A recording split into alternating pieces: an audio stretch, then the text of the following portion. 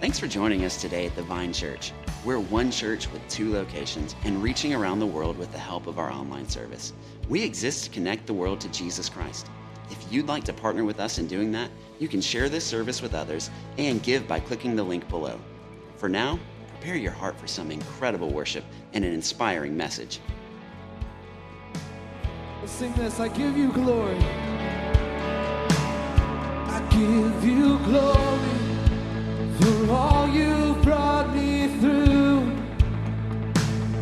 And now I'm ready for whatever you want to do. I'm moving forward to follow after you. And now I'm ready for whatever you want to do. Your presence is an open door. We want you, Lord, like never before. Your presence is an open door. So come now, Lord, like never before.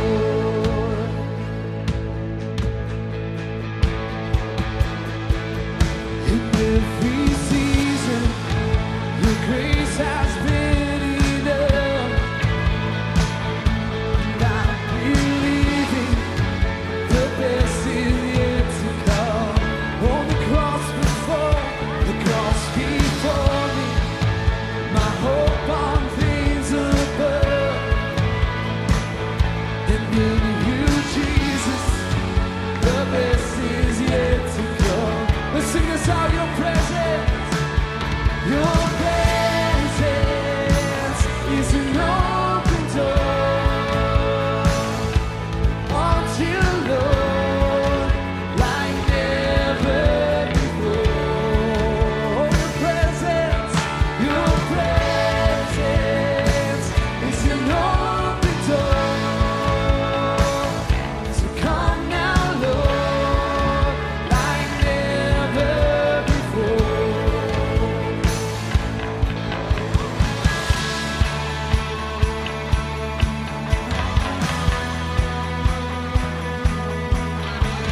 We sense it, a breakthrough is coming. Let's celebrate this morning.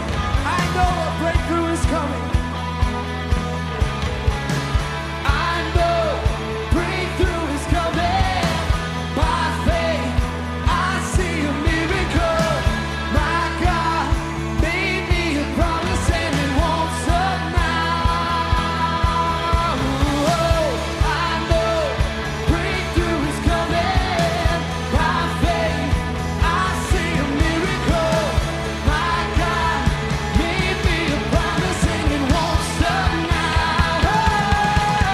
Oh, I know breakthrough is coming. By faith, I see a miracle. My God gave me a promise and it won't stop now. Oh, I know breakthrough is coming. By faith, I see a miracle. My God gave me a promise and it won't stop now.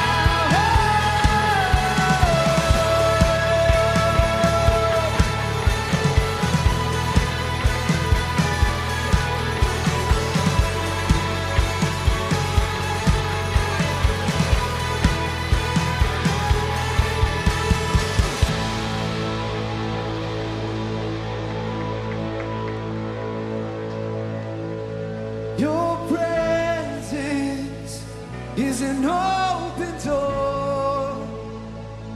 We want you, Lord, like never before. Your presence is an open door. So come now, Lord, like never before.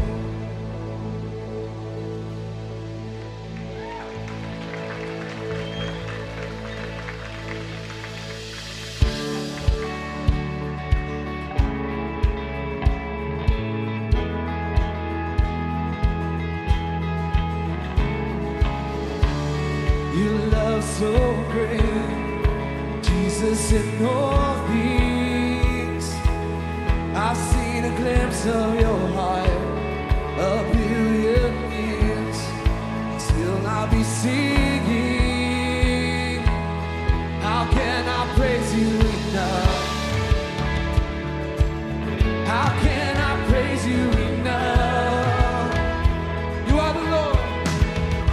You are the Lord Almighty, outshining all the stars in glory. Your love is like the wildest ocean. Oh, nothing else compares.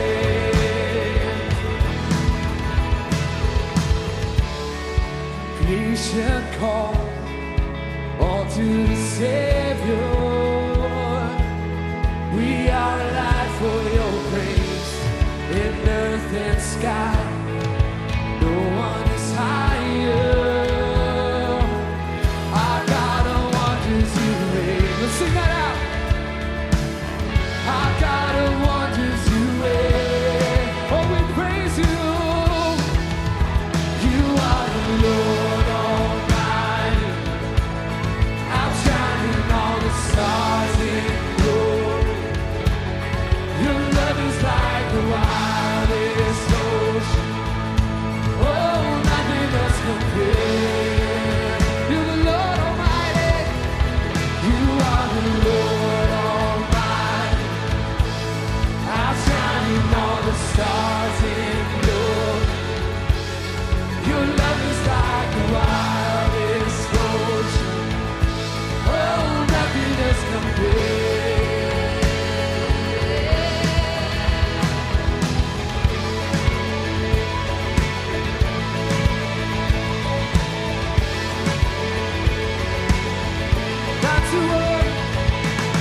Not to us, but to your name, we lift up all praise. We turn our eyes to you. Not to us, but to your name, we lift up all praise. Let's go, church. Not to us, but to your name, we lift up all praise. Come on. Not to us, but to your name, we lift up all praise. You are the Lord Almighty, outshining all the stars in glory.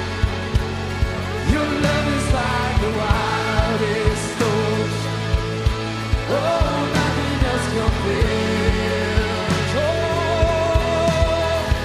you are the Lord Almighty, outshining all the stars in glory.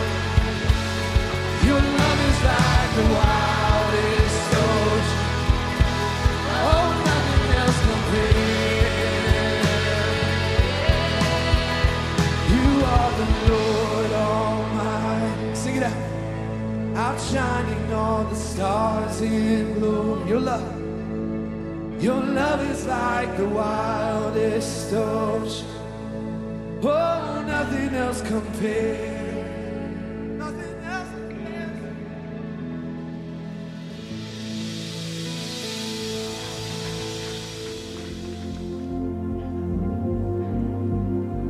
Beloved brothers and sisters in Christ, I greet you with the grace and peace of our Lord and Savior Jesus Christ. I urge you to keep the fight of faith.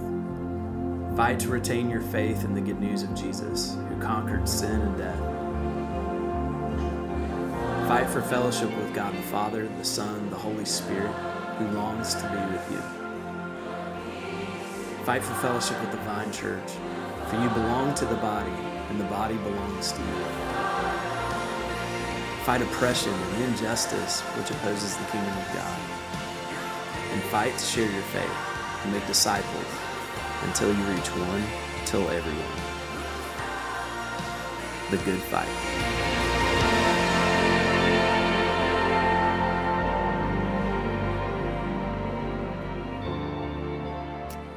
Well, how are you, church? You good? I was really good until that moment. Thanks, Ken. Kind of ruined it for me this morning. So thanks a lot. And thanks for that awkward moment where I was going in to lean for the like bro hug, and you were like, "What? What are you doing?" I was like, "Yeah, I thought we were having a moment there, but apparently not." So. Well, hey, everybody. It's great to be with you. For those of you that I haven't met yet, my name is David Walters. I have the privilege of being the pastor here. And if you're here for the first time today, the awkwardness that you just experienced was related to the fact that in just a couple of weeks, it'll be my last Sunday here at the Vine as senior pastor. I'm getting appointed to another church.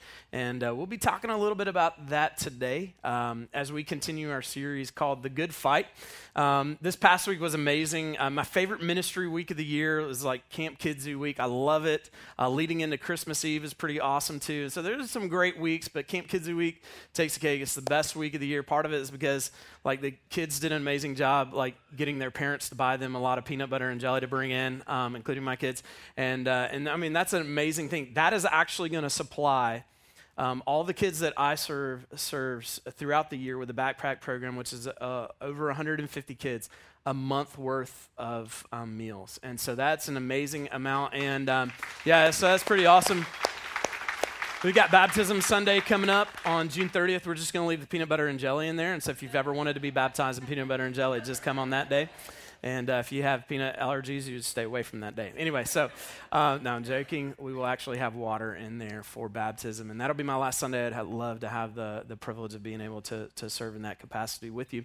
But part of the reason I loved Camp Kidzu this past week is because of the theme. The theme was Power Up. And if you weren't here last week, the whole stage was decorated like Mario Brothers. It was awesome because the whole like metaphor for Power Up was through video games. And what I loved about that is that I was part of the first generation to have video games. And so I came along and video games like show up and I was just kind of reflecting on like all the different like gaming consoles that we went through. And bless my parents' heart, they got us a Commodore 64. Does anybody remember a Commodore 64? Is that thing good for anything? Like all we could get it to do was like put a cursor on the screen, and it was like cursor, blink, blink, blink. We're like, what does it do, Dad? That's horrible, you know. And so then we got an Atari. Anybody get an Atari? Yeah. Love the Atari. I don't remember a whole lot about Atari. We had a couple of games. We had Donkey Kong. Anybody got Donkey Kong? I learned this week through Ken, who was one of our hosts for Camp Kidzu, that Donkey Kong was originally named Monkey Kong. But in translation from Japanese to English, Japanese made it, to English, the M got changed to a D, and that's how we got Donkey Kong. So if you're wondering why there was this big gorilla up at the top throwing barrels and we call it Donkey Kong, there's your answer. So I remember that. I also remember, like, I love it when old people try to play video games. It's hilarious. And I remember when the Atari came out, my great aunt, who was really old, and my grandmother, who was really old, came, and they tried to play Pitfall. Anybody remember Pitfall? Yeah. They fell a lot, and we would just laugh hysterically at them. And then, then we went on to like the Nintendo, the Super Nintendo, moving on. I remember getting a PlayStation and going down to my grandmother's house in Plains, Georgia, and we were playing Madden football. And she came and sat down and watched like 15 minutes, and she's like, "Who's playing?" And we were like, "We're playing." And she's like, "What do you mean?" And we're like, "It's a video game." She was like, "Wow." And we were like, pretty sad. Anyway, yeah. But if you know anything about video games, you know you've got to have like these superpowers to win the games. Unless you're playing Tecmo Bowl and you just get Bo Jackson, who is like the power-up guy. Some of y'all don't know, but y'all should know. Anyway, and the more power you get, the better you're going to do. And you need superpowers and you need to power up in order to like win the game.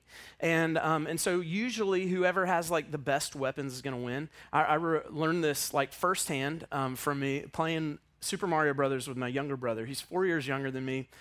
We kind of bullied him in the house. That's what you're supposed to do when you have a brother. And I was joking. Like, gosh, like I was joking. Not really, but yeah, I mean, I was joking. Anyway, so one of the ways that I bullied him is like when I was Mario and he was Luigi, he would have player number 2, which did not have control over the pause. And so as player number 1, if you paused and unpaused really quickly when player number 2 was jumping over pits, they would fall straight in. And so if you were ever impatient as player number 1 and you just wanted to get back to your turn instead of Luigi taking his time over there, you just pause, unpause. Well, my brother got tired of that. rightfully so. And so I'm laying on the ground. He was sitting in a chair. He gets up on the arm of the chair and then comes down like he was jumping off the turnbuckle, and he comes down. That was a wrestling, anyway. And he comes down with a flying fist, and he hits me right there underneath my eye. It's the first and only time he ever hit me in my life, but he cut me, gashed me, and I could have retaliated, but I deserved it. And so I just took it, and moved on from there, and I never paused and unpaused again. He won that moment because he had the best weapons, his fists. He won that moment. And many games have been won because of the best weapons. My kids now are kind of into the Fortnite thing. They were in it, and then they got out of it. Now they're back in it again because it's cool again. Not sure how that worked, but anyway. And what they've learned in there is that whoever usually gets the weapons the fastest and gets the best weapons has a good chance to making it to the end and being crowned victor of that round of Fortnite. They've learned that whoever has the best weapons has the best chance to win. What we know, unfortunately, through our world history is that whoever has the best weapons and the most weapons typically wins. Now, when it comes to our faith journey, sometimes we experience what we would call spiritual warfare. Sometimes we experience these kind of battleground moments in life, where things move from the way we want them to be to where maybe there's a situation or circumstance going on. It's not what we want to be happening, and it feels like we're in the midst of a battle. And the same thing that's true in video games, the same thing that's true in world history is true of our spiritual battleground. And that is whoever has the best weapons is going to win. And God has given us the most powerful weapon that we can have, and we're going to take a look at that today. So if you brought your Bibles or you've got a Bible app, I want to invite you to go with me to 1 Timothy.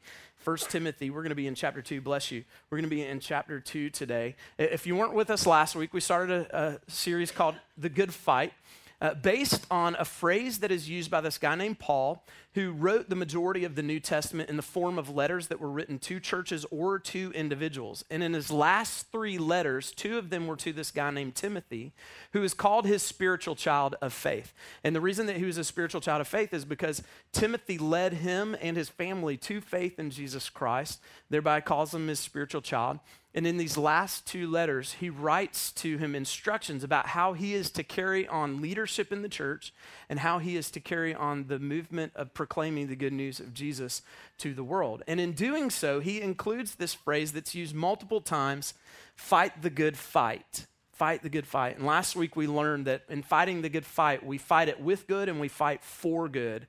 The with good means that we fight with faith. We fight it through our trust in God. And if we'll trust God with the most important aspects of our life, the forgiveness of sins, our eternal salvation, our righteousness, then we can trust God with all kinds of circumstances and situations. We fight for good, meaning that we always want to fight for what is right. And so we listed out a number of those things that are right and that we should fight for. And if you want to, you can go back and check out that service online and take notes, and it might help you with the remainder of our series. What we're going to hear today is how we have the most powerful weapon at our disposal if we will use it. And it's interesting because we're going to read that from a passage of Scripture that comes just after Paul introduces to Timothy this idea that we're fighting a good fight. And so when your life moves from this playground mode to battleground mode, where you move from like life's good, everything's cruising along, to all of a sudden something just turns it, and you move to battleground mode where everything seems like a fight now, and you're struggling with circumstances and situations. It could be relationally, it could be financially, it could be emotionally, it could be spiritually, whatever it is. And you move to battleground, we are called to fight the good fight. And then he gives us a glimpse how we can do that with the most powerful weapon found in chapter 2, beginning with verse 1. So listen to what Paul writes to Timothy, his spiritual child in the faith, in one of the last letters and one of the last things that he would say and instruct. This is what he says. First of all, then, everybody say, first of all. First of all, then, I urge that supplications, prayers, intercessions, and thanksgivings be made for all people, for kings and all who are in high positions, that we may lead a peaceful and quiet life, godly and dignified in every way. This is good. Everybody say good. Good. And it is pleasing. Everybody say pleasing. In the sight of God our Savior, who desires all people to be saved and to come to the knowledge of truth. For there is one God, and there is one mediator between God and men, the man Christ Jesus, who gave himself as a ransom for all, which is the testimony given at the proper time. For this I was appointed a preacher and an apostle. I'm telling the truth, I am not lying. Not sure why he had to put that in parentheses. A teacher of the Gentiles in faith and truth. Then listen to this, verse 8. I desire then that in every place the men and women, we'll include you into that too, should pray, lifting holy hands without anger or quarreling. And we'll stop there today. The most powerful weapon that you have at your disposal to fight in the battleground of faith is prayer. The most powerful weapon that you have at your disposal to fight in the battleground of faith and life is prayer. Not necessarily the sexiest topic when you only have a couple of Sundays left, but it's one of the most powerful topics that we can talk about. There's oftentimes I walk away on Sundays when I've preached on prayer and I thought, man, that totally tanked. Because I know it's not like the topic that fires you up the most, but it will be the topic, if you'll embrace it, that will change your life the most. I wholeheartedly believe that. And I think that Paul's gotten to a place where he believes that too. Because right after he says, just 2 verses earlier, hey, Timothy, fight the good fight, he then tells him how to do that, practically speaking. And he says, first of all, I urge you to pray. First of all, I urge you to pray. Now, what I've learned from my own experience and from the experience of others, being a pastor for 24 years, is that typically prayer is a last of all for us. It's kind of like that last thing that you do, not the first thing that you do. And the reason this is the last thing for us is because, like, it's a little bit harder to pray. It's not quite as, like, immediately gratifying for us. I know that you think that prayer is a good thing. How many of you think prayer is a good thing? Raise your hand. Like, this is the participatory part of the message. If you don't have your hand raised, you're lying and we're in church. You shouldn't do that. Like the answer is prayer is a good thing. But you know that I'm baiting you with your hands raised. Now, I'm not going to ask you to raise your hands, but what I know statistically speaking is that most people believe in America that prayer is a good thing, but most people don't pray. Most people believe prayer is a good thing, but they don't pray. And one of the lead indicators of that is that pastors don't pray. On average, pastors spend 4 minutes a day in prayer. Maybe that's why churches seem to be lifeless and we are in need of revival in our country. Because prayer is the most powerful weapon that we have at our disposal, and yet we don't do it. And Paul says, hey, Timothy, listen, as you lead into this movement, as you continue to proclaim the gospel, as new churches start to form, as you build into church leadership, hey, pray, and first of all, pray. And I think he had to encourage him because we need the encouragement too. When life moves from playground to battleground, we don't like it.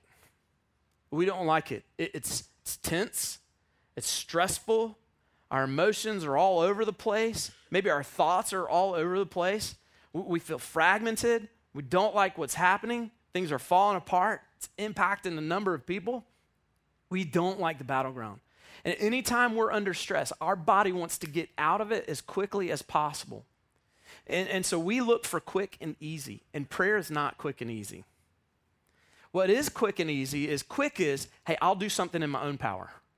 Like, I'll work on my own strength, and I'll try to fix this as quickly as I can. And so we'll go to quick. We'll go to easy. And easy is talking to another person about this situation instead of talking to God. Anybody familiar with the story of Job in the Old Testament?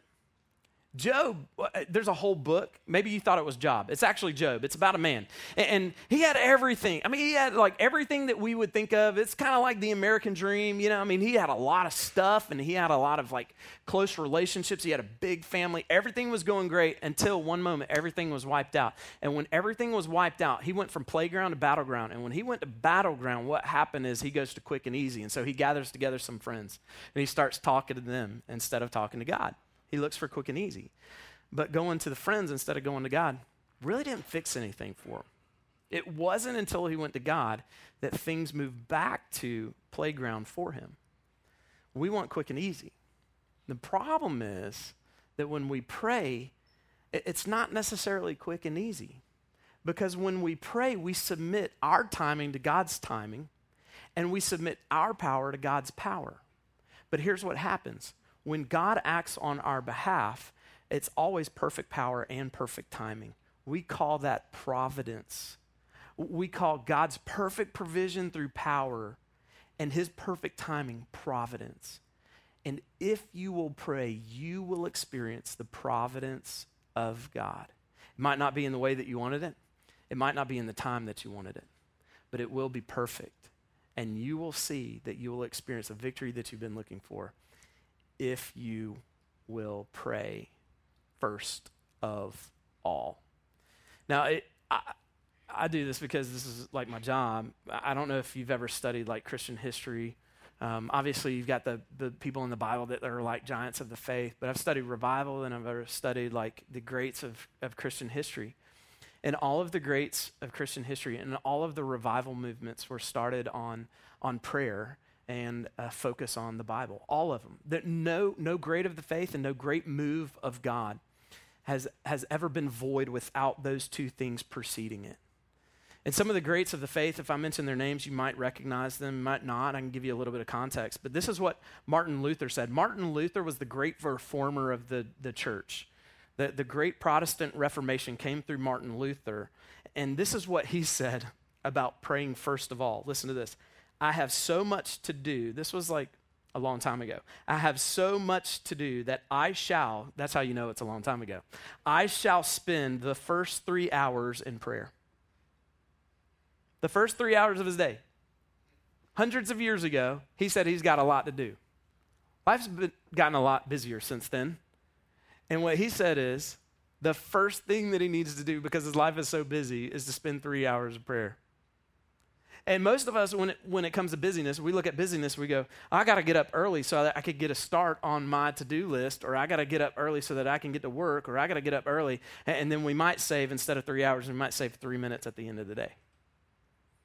But Martin Luther, the great reformer of our faith, he wanted to spend 3 hours in prayer when he had a busy day. John Wesley, who was a reformer of the Anglican Church, he started the Methodist movement. He says this about prayer: God does nothing but by prayer and everything with it. So if you want to see God move, pray. If you don't want to see God move, don't pray. But if you want to see God move, pray. He does nothing without it, but everything with it. And then there's this guy named A.J. Gordon. He started Gordon Conwell Seminary. Some people might know about Gordon Conwell School or Seminary. This is what he said. I love this, if I can read it correctly. You can do more than pray after you've prayed, but you can never do more than pray until you've prayed. Let me read it again, because there's a lot of praying in there. You can do more than pray after you've prayed, but you can never do more than pray until you've prayed. I love that. Because our prayer life is not void of us doing anything. But the most powerful thing that we can do is pray. And then we can do what God instructs us to do on that. But not until we first get instruction on what to do. Church, this is what I want to say to you in one of my last letters to you. One of my last Sundays to you. And I've preached this over the 12 years that we've been worshiping together on a weekly basis. I don't know if you've gotten it. I don't know that I'll ever get it completely, or you will. But what I know is that, we need to stop playing and we need to start praying. We need to stop playing and we need to start praying. If we will pray first of all, it will radically transform our lives, especially on the battleground of life and faith. Braden, my oldest son, who's in the room, he and I, 2 falls ago, we took a trip up to South Bend, Indiana to watch Georgia and Notre Dame play. Go Dogs. Okay, 9:15, they were all in. Y'all were a little asleep on that. Maybe it's the sound of the rain and you're like, I don't know. But anyway, so we go up to Notre Dame. We take a stop on the way up. We spend the night with my best friend, who's a pastor in Nashville, Tennessee. So we stop in Nashville, spend the night. We get up the next morning and we go to this little place on 12 South, which is like their cool road. And it's a coffee place and it's a breakfast place. And so we get it, and it's packed. And when I say packed, I'm like, really packed. And there was no place for us. We find a table outside, and we go outside and we sit down and we're drinking coffee, or Kevin and I are drinking coffee. Braden's not drinking coffee because he's 12, and we're eating our breakfast. And somehow, I can't remember why, but the subject of prayer comes up. And Braden can remember this, but the subject of prayer comes up, and then Kevin and I, my best friend and I, like we can't talk in that moment. We just start weeping. And we start weeping because we realize that we're talking to this impressionable 12-year-old, that like the most powerful thing that we've discovered in our life is prayer. And that if he could just discover that the most powerful weapon that he has in his life is prayer, it will radically transform his life. And we are overwhelmed by that. And it was a really awkward moment for Braden. And Braden's like, what do I do? 2 adults, they're breaking down, like coming out, what do I do? I don't know. But what you do with that is you pray. You pray. And like I can't like beg you enough or urge you enough just to start praying. And I don't know that like you even know where to begin. And I don't know that Paul like necessarily knew, or Timothy, like the all-encompassing aspect of prayer. And so he just starts listing things. He's like, I urge you to offer supplications. The word supplications, when you go back to the original Greek meaning, it means like to bring your needs before God. And those can be like somebody else's needs, and they can be your needs. They can be small needs. They can be big needs. Listen, like God's not too big for your small needs. Like you can bring big, small, personal, like somebody else's needs, you can bring those to God. Then he uses this word prayer, like we weren't already talking about prayer, but he uses this word prayer. And in the Greek, the word prayer means meeting. And I think part of the breakdown why we believe that prayer is good, but we don't do it, is because we don't schedule it like we would schedule a meeting with somebody else. Most of you are going to have meetings this week, and most of those meetings are going to be on some schedule. Some of y'all are going to have practices this week, and that practice is going to be on somebody's schedule. And some of us don't pray because we've never put God on our schedule. And so how do we start? Well, we don't start by jumping in like Martin Luther for 3 hours every day. You'll flame out real quick, maybe even in the first 3 minutes. But if you will take your calendar out, and this is the only time where I'm saying, hey, get your phone out in church. You can do it right now. Get your iCal, get your Google account, whatever you use. If you got something old school and you want to write it down, you can do that too. That works. But every day, first of all, I'm going to wake up and I'm going to meet with God. Maybe you start with 15, and then as you grow in understanding what John Wesley and A.J. Gordon and all of the greats of faith, including those that are in the Bible and including Jesus, knew, you'll grow from there. So bring your supplications, bring your prayers, bring your petitions or intercessions. And that word actually, when you go back to the original meaning, it means to interview. And I love that thought. Like I love the thought that we get to interview God. And here's what I think that means. Most of us would say, hey, what's prayer? Well, it's talking to God. Yeah, it's talking to God and God talking to us. It's a two-way street. If you've ever had a conversation and it's a one-way street, that's not a conversation. And it doesn't last very long. In prayer, in intercession and petition, what we do is we interview God. And we bring to God our stuff, and then we let God speak into it his stuff. And I've learned that my scripture reading, it's not a separate thing. I used to think I'd have my Bible time, then my prayer time. But what I've learned now is that that's God speaking, and he still speaks through his word. In fact, if there's anything that he speaks and I think, hey, that's God's voice, like I know to check it against God's word. That's God being interviewed by us. In an interview by Tom Brokaw and Mother Teresa, Tom Brokaw said, Mother Teresa, when you pray to God, what do you say? And she said, well, I don't say anything. He just listens. Tom Brokaw said, well, when God speaks to you, what does God say? And she said, he doesn't say anything. I just listen. And then she added, and if that doesn't make sense to you, I can't explain it. There's something profound that happens when we listen to God. It's profound because that's God's provision speaking to your heart and to your mind. And then he ends in instructions because sometimes we struggle to pray. And he says, so bring your thanksgivings. I don't know if you need me to break down thanksgivings. Do you need me to break that down? It's pretty simple. It's giving thanks, right? But here's why I think it's included in all of our lists about instructions of prayer. Here's why. We pray because of the battleground, right? We pray because of the battleground. And in the battleground, it's really easy to focus on what's going on around us. When you're giving thanks to God, you're focused on victories God's already given you. Listen, your brain, it is amazing. Your mind, it is powerful. It can do a lot of things. You know what it can't do? It cannot be grateful and grumble at the same time. It is impossible. And so you know what I do every morning? When I wake up, I'll sing a song to the Lord, and then I get my journal.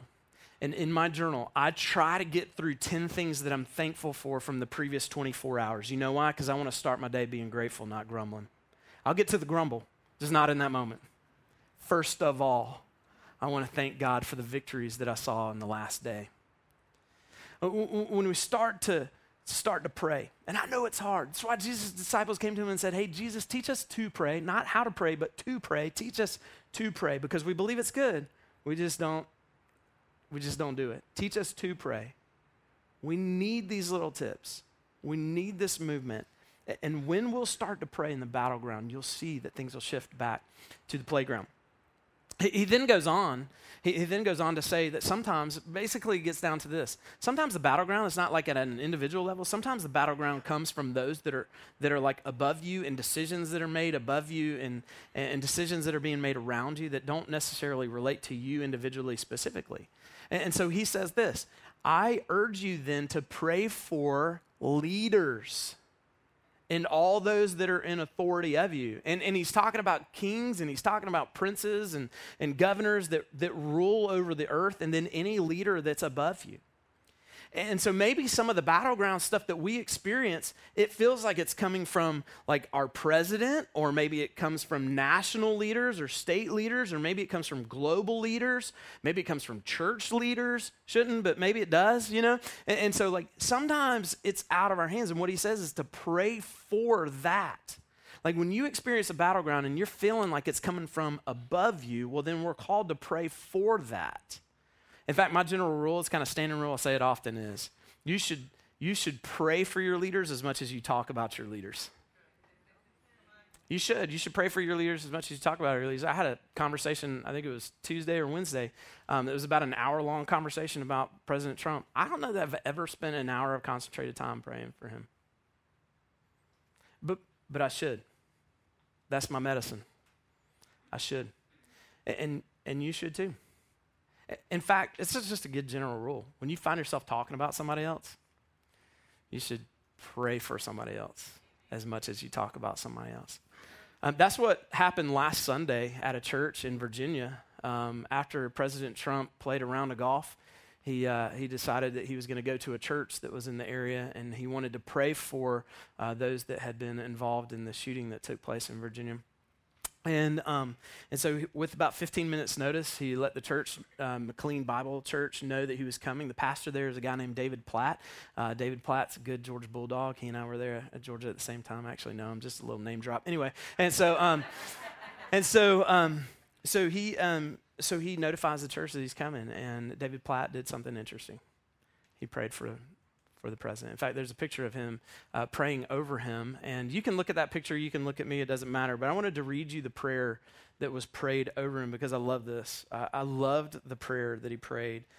This is what he prayed. Oh God, we praise you as the one universal king over all. I love that first line because just in case there was any confusion about who the universal king was, got cleared up. You are our leader and our Lord, and we worship you. There is one God and one Savior, and it's you, and your name is Jesus. And we exalt you, Jesus. We know we need your mercy. We need your grace. We need your help. We need your wisdom in our country. And so we stand right now on behalf of our president, and we pray your grace and mercy and your wisdom upon him. I love that. There's a preaching technique to where instead of just calling people out, you call all of us out. So anytime you hear me use a plural pronoun, that's really me just saying you, okay? All right? And so I love that. He's saying, we need this, we need this, we need this. Oh, by the way, hey, would you give this to this guy standing next to me? It's awesome. Anyway, he says, God, we pray that he would know how much you love him, so much that you sent Jesus to die for his sins.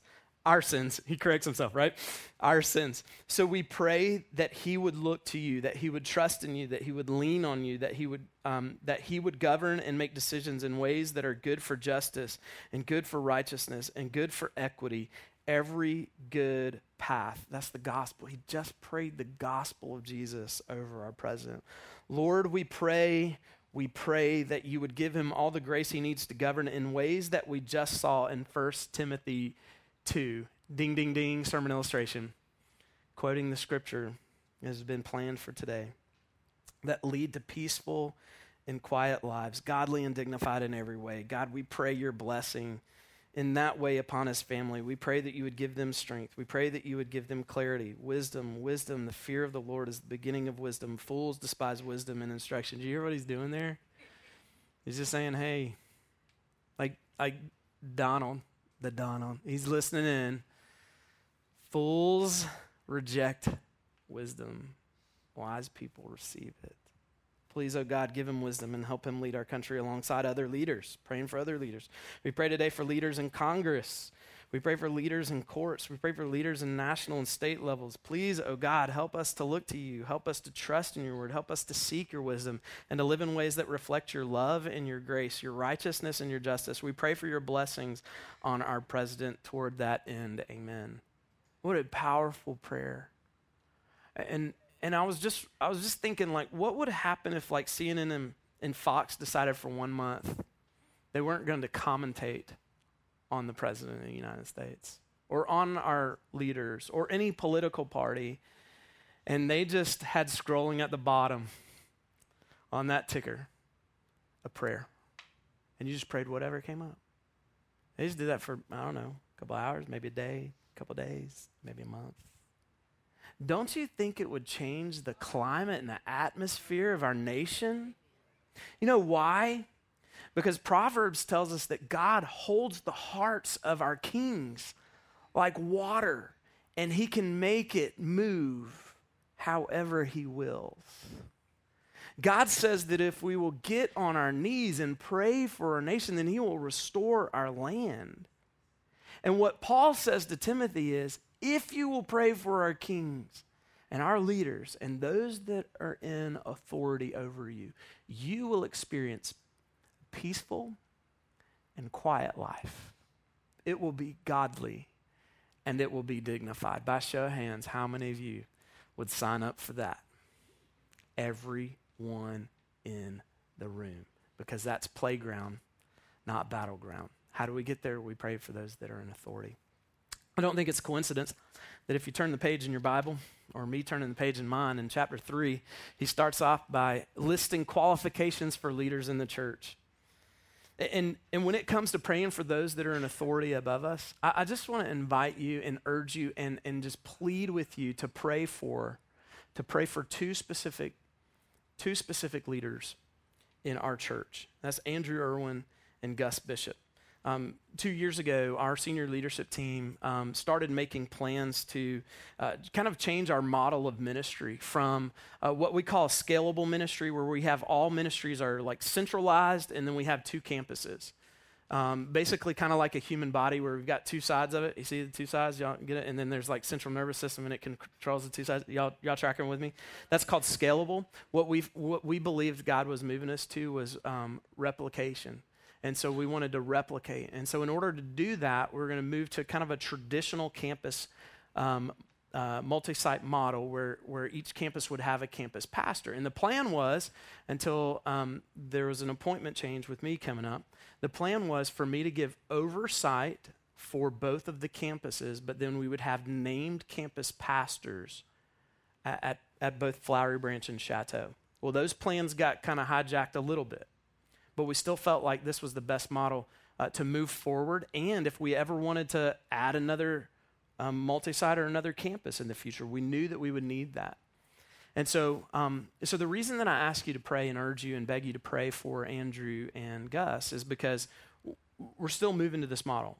Well, I say we. Y'all are still moving to this model. Y'all are going to live into it. And what that means is that as Andrew assumes the role of lead pastor, he's also going to be giving oversight to our Flowery Branch campus. And Gus Bishop will be giving oversight to our Chateau Elan campus. And both these men, I want you to know, have my 100% full endorsement. Because Timothy includes a list, or Paul includes a list to Timothy of what a qualification is of those that would step into this oversight role. And listen to what he says. The saying is trustworthy. If anyone aspires to the office of overseer, he desires a noble task.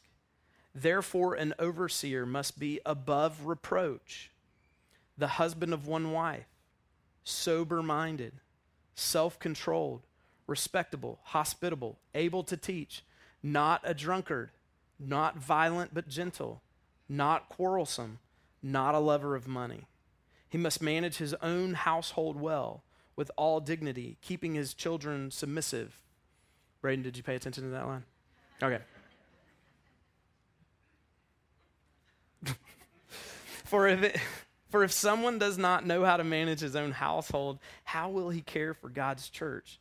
He must not be a recent convert, meaning he must not just be new to the faith, or he may become puffed up with conceit and fall into condemnation by the devil. Moreover, he must be well thought of by outsiders, so that he may not fall into disgrace, into a snare of the devil.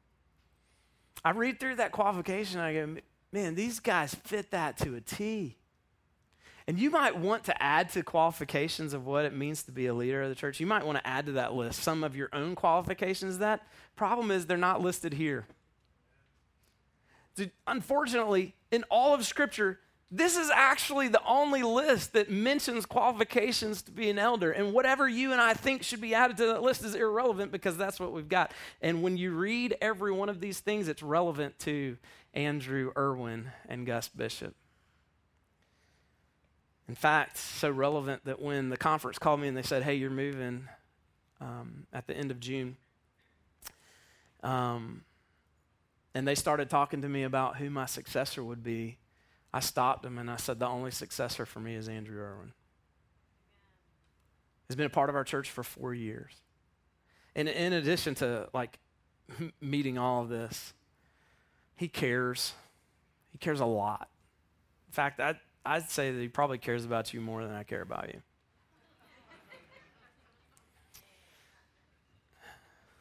Kind of joking, but not really. He shows it in a different way. He shows it really well. He can get a lot done. And one of the things that has bugged me about the Vine and just bugs me about church is that we're a pretty complacent bunch of folks. I mean, not a lot of urgency. In fact, when we were early on in our church's life, we'd get to our birthdays and we'd celebrate record attendance and things that were not charted for new churches. I mean, most churches don't even make it. We hit 500 people at 4 years, y'all. And at 4 years, I remember saying, we can't afford another 4 years to reach another 500 people. I believe with his vision and his leadership, we can do a lot.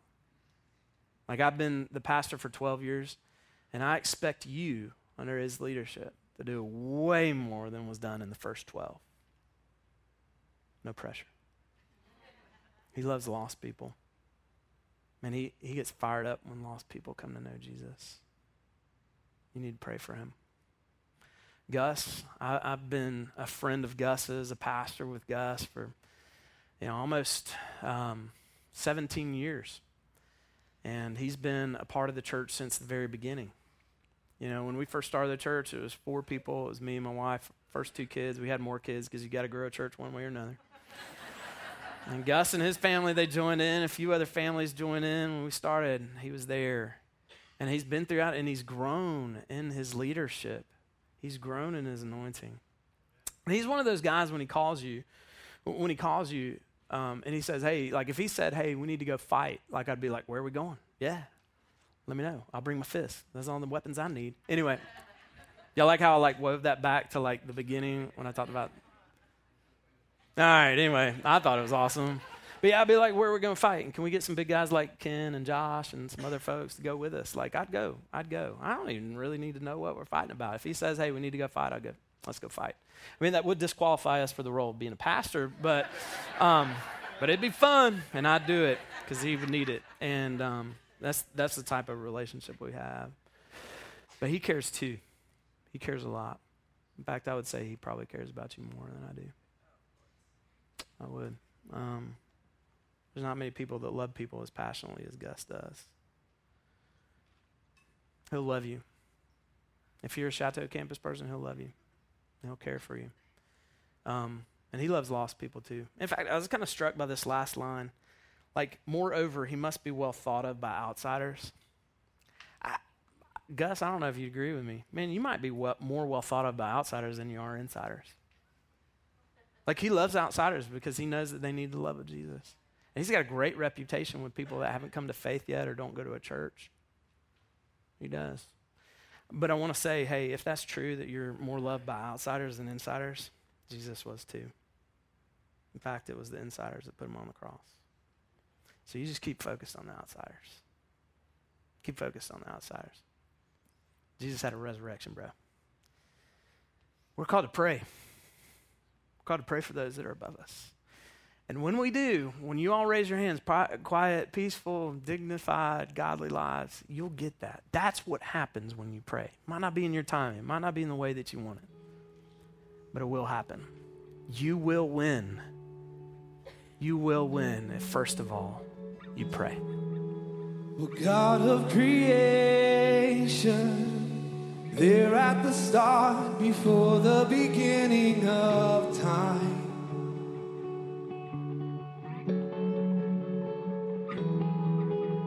With no point of reference, you spoke to the dark and fleshed out the wonder of light.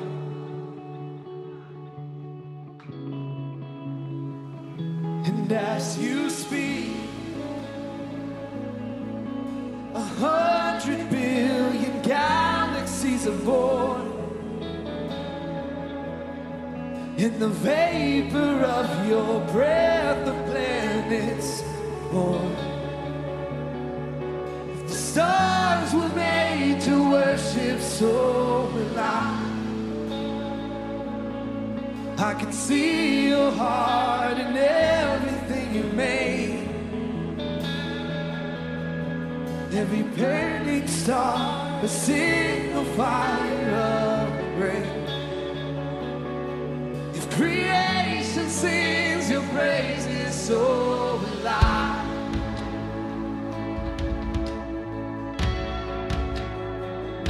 So will I.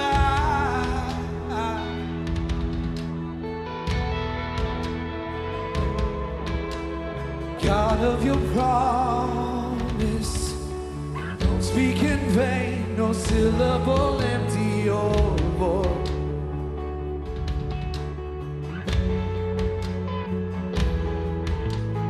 Once you have spoken, all nature and science follow the sound of your voice.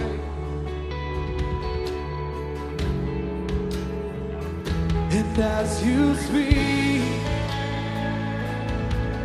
100 billion creatures catch your breath,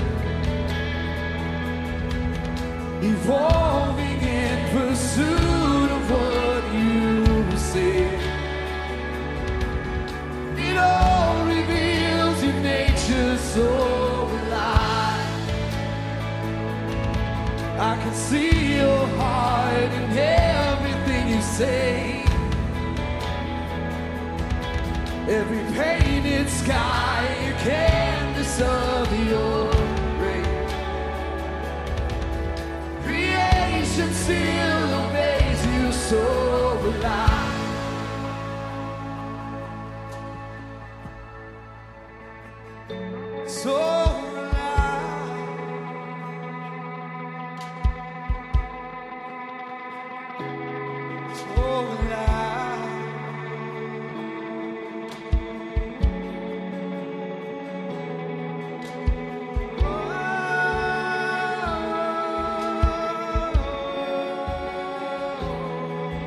the stars are made to worship, so will I.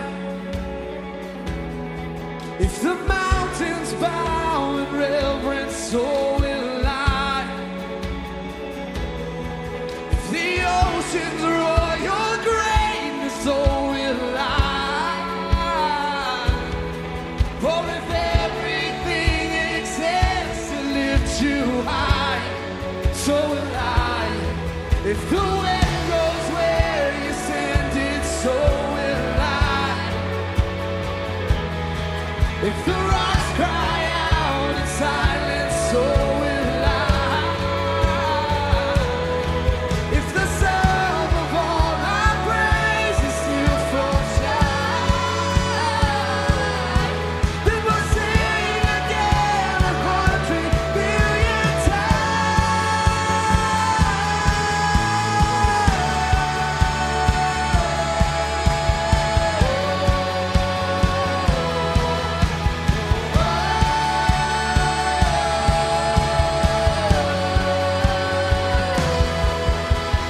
God of salvation, you chased down my heart through all of my fear.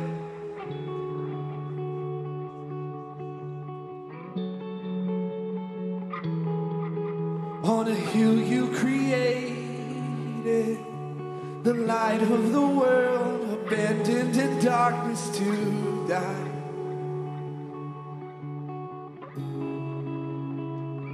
And as you speak, 100 billion failures disappear. Where you lost your life so I could find it here. If you left the grave behind you, so will I can see your heart in everything you've done. Every part designed in a work of art called love. You gladly chose to surrender, so will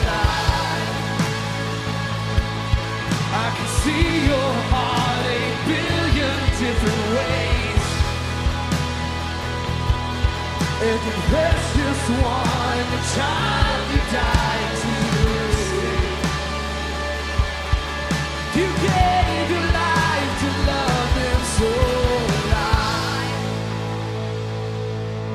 Like you would again 100 billion times. But what measure could amount to your desire? You're the one who